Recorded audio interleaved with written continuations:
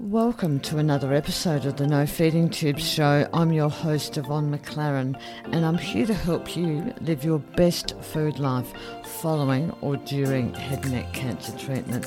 Thanks for listening and hanging out with me here today. This is a lived experience and one that I think is better shared.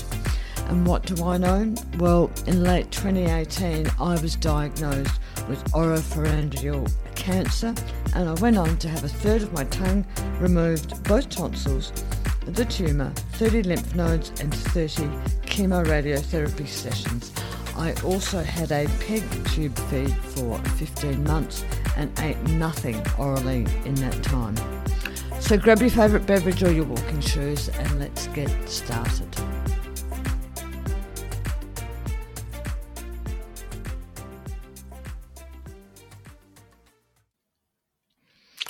Welcome to episode 34 of the No Feeding Tubes show. I'm your host Yvonne McLaren, and in today's episode I'm going to be discussing managing the fear of food unavailability or managing food availability. I'm not sure which. You know what I mean.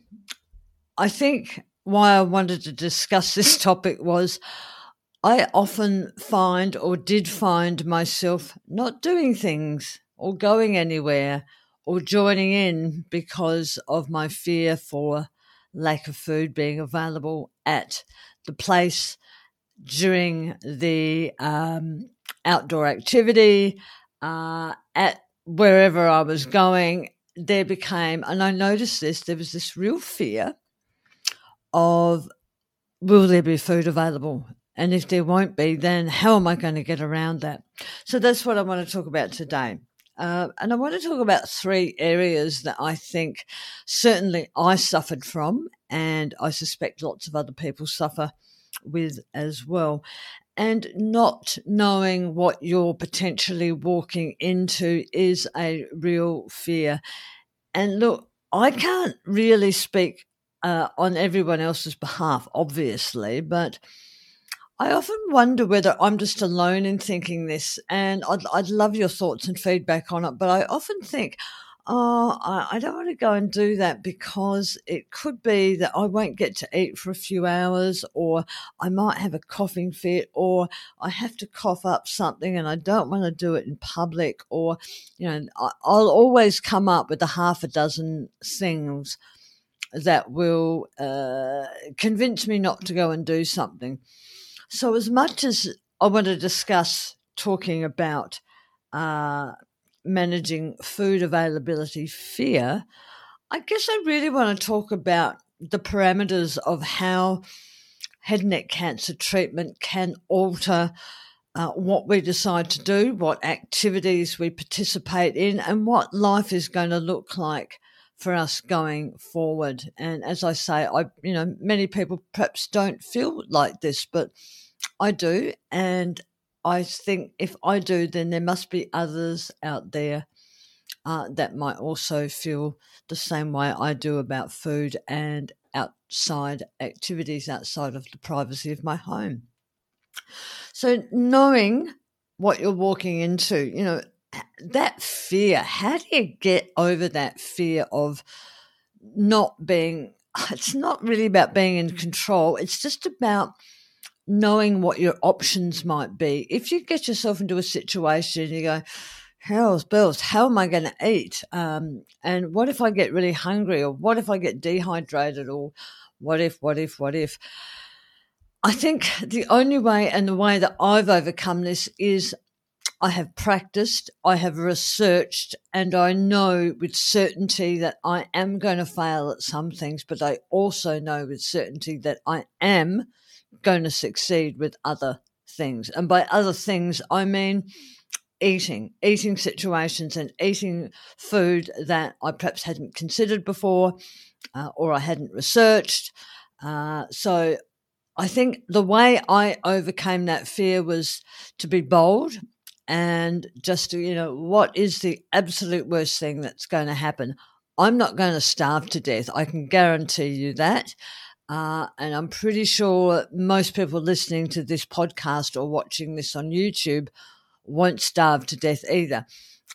Although having said that, if you're really struggling to keep weight on, then you might want to park this particular discussion for some time down the track. When you are actually feeling better, you are on top of your weight maintenance and you are ready to go and visit the wide world again. Making decisions, how do you do that on the run? I used to find that quite anxiety for me. Like, oh, what if I'm out at a restaurant, particularly if I'm on my own, or even when I'm with other people. If someone says, "Oh, let's just stop here and have a bite to eat," I immediately feel that, oh God, this is going to mean that I'm going to have to try and find something to eat, and then I'm going to have to try and eat it in the same time they are, and then I'm going to have to try and do it without spitting it up, regurgitating it, coughing. So, I go through all of that. And, a lot of it's in my mind, and I've only just realised that. And yes, it can happen, and yes, I do struggle with it, but I'm also learning now that a lot of it is in my mind, and I need to just go, what, Yvonne, just do what you can do step by step, day by day, hour by hour. And of course, there's no guarantees, because as we all know, what we can do one day, we can't necessarily do the next or the next week or the next month. So, making those decisions on the fly like that, I think the first thing I'd say to you is, and this is something that has worked for me, is I don't judge myself. I don't say to myself, oh, because I couldn't manage that last time, or because I find that difficult, or it certainly was the last time I tried it. I don't say that to myself and then convince myself that that is still the case. I try to go into every single situation with a fresh mind, with a fresh way of viewing, thinking, and doing. And in that, it takes that anxiety away. It takes that fear away. It takes that, trepidation away from experiencing something that, God, who knows? It might just work for you. And I can tell you now, half a dozen times over the last probably 6 months, I've done that. I've just gone, I haven't been able to manage this before, but I'm just going to give it a go. And I've succeeded, and it's been great, and it's given me confidence, and I've gone, oh, okay, well, maybe I can do this. And for those that have been following along at home, you will know that at the time of going to recording, I'm recording this now so that you can listen to my dulcet tones whilst I'm on holiday.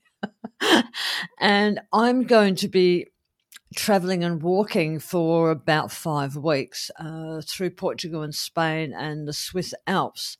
I've never been to Europe before, so I figured it was time I went. And I'm doing this walk because now I feel I can conquer my food and live my best food life and operate in foreign environments and try to explain what's going on with me in, I don't speak any Spanish and I speak even less Portuguese. I've pretty much always holidayed in Asia, so I have the Thai, Vietnamese, Japanese type language available to me, although I did learn German for 8 years and I seem to be able to read German for some reason. Anyway, that's not going to be terribly helpful in Spain, but what I have noticed is I've been able to make this decision about doing this trip because I feel now I can leave the anxiety, leave the fear, leave the trepidation, well, at least manage it. I'm not going to be